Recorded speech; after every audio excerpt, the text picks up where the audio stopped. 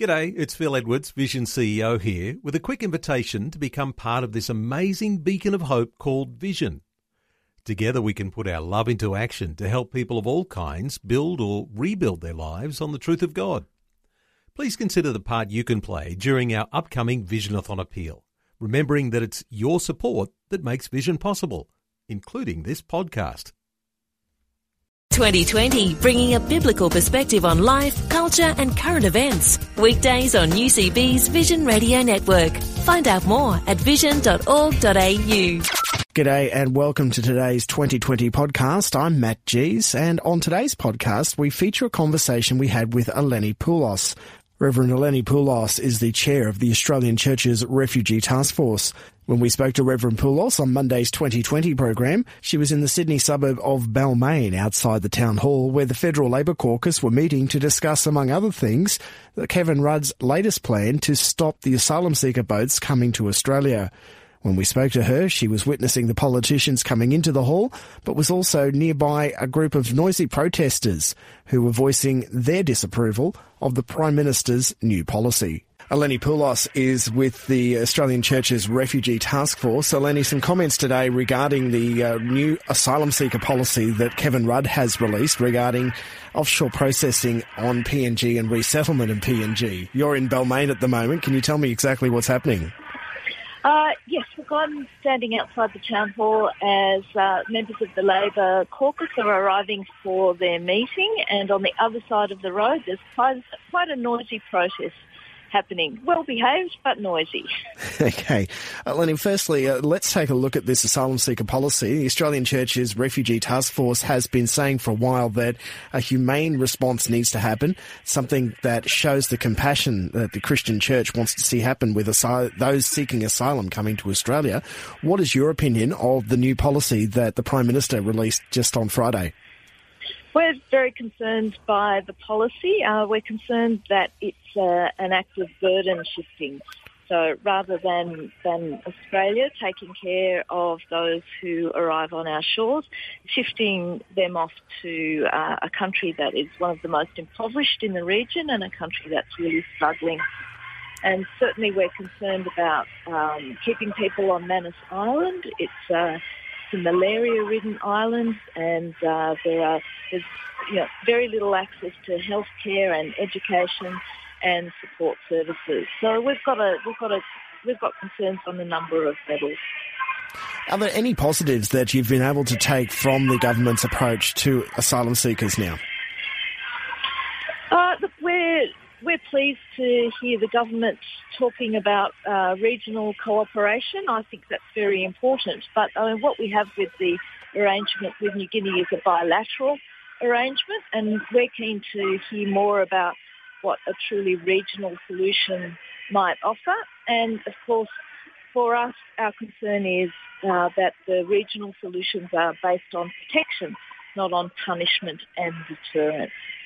Now, some people have been saying over the weekend that although this is quite a hardline stance by the federal government, it is actually going to happen. It is actually going to impact the way that asylum seekers are coming to Australia, and that those who are genuinely seeking asylum would be just happy to be able to get out of their war-torn area. Isn't that one of the things that the Church's Refugee Task Force has been saying, that this is time to show some sort of response to those who are genuinely seeking asylum? Yes, absolutely, it is. And it's really important to remember that over 90% of the asylum seekers who have arrived in Australia by boat are put through a very vigorous refugee determination process and are found to be refugees. So we need to keep that in mind because, contrary to comments that we've been hearing, most of the people who arrive by a boat are not economic migrants. They are actually found to be refugees in need of protection.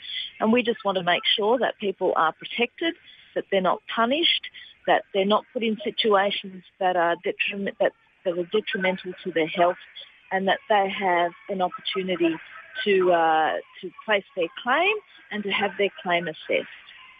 Now, there's already been some reports coming out of places like Indonesia that some people smugglers are already being deterred by the announcement that this could possibly become law, that no sooner do they get close to Australia than they'll be turned around and sent to Papua New Guinea. Isn't that a positive from a people smuggling perspective? Because that is obviously one of the big issues, is that it is the stopping the people smugglers as well as being able to welcome those who are genuinely seeking asylum. Oh, look, absolutely. And, it's a huge concern that people smugglers are still able to operate in the way that they are. And it's devastating to be witness to tragic deaths at sea. And no one wants that. And the best way to stop people getting on boats is to make it safe for them to stay where they are. And sadly, in Indonesia, it's not safe for asylum seekers now. So what we'd like to see the government doing is actually taking some moral leadership and not ceding their moral authority. It's very, very hard, I think, to exercise a moral leadership if you're not prepared to share what is, by global standards, a very, very small burden. Now, speaking of that small burden, there is still obviously going to be a cost to Australia no matter which way it happens. Why is the Churches Refugee Task Force so concerned about the fact that Australia is still going to be paying for the resettlement of those who are genuinely seeking asylum? They're also going to be ensuring that facilities are upgraded and that Papua New Guinea are able to take them in and settle them in a new and not quite the same level as Australia, but an area that is still new to them and a lot safer than where they've come from. Anything that we can do to make life better for people is important.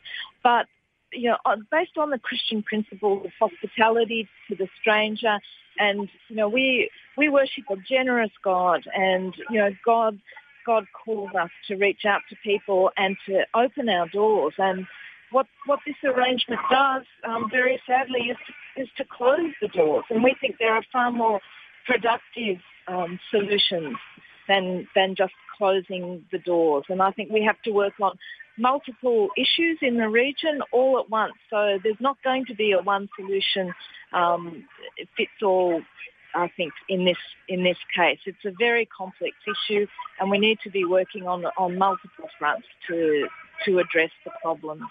Now, the federal opposition have, in principle, supported the Prime Minister's view and the Prime Minister's policy, but the opposition leader saying that Kevin Rudd is not the right person to get the job done.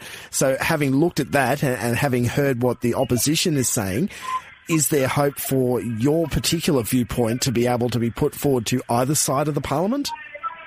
Look, we're doing our best. We're doing our best by being here today, and we're writing to ministers and government and opposition. We'll continue to uphold the need for compassion and justice and mercy and generosity in all of this, and we're not going to give up spreading that message.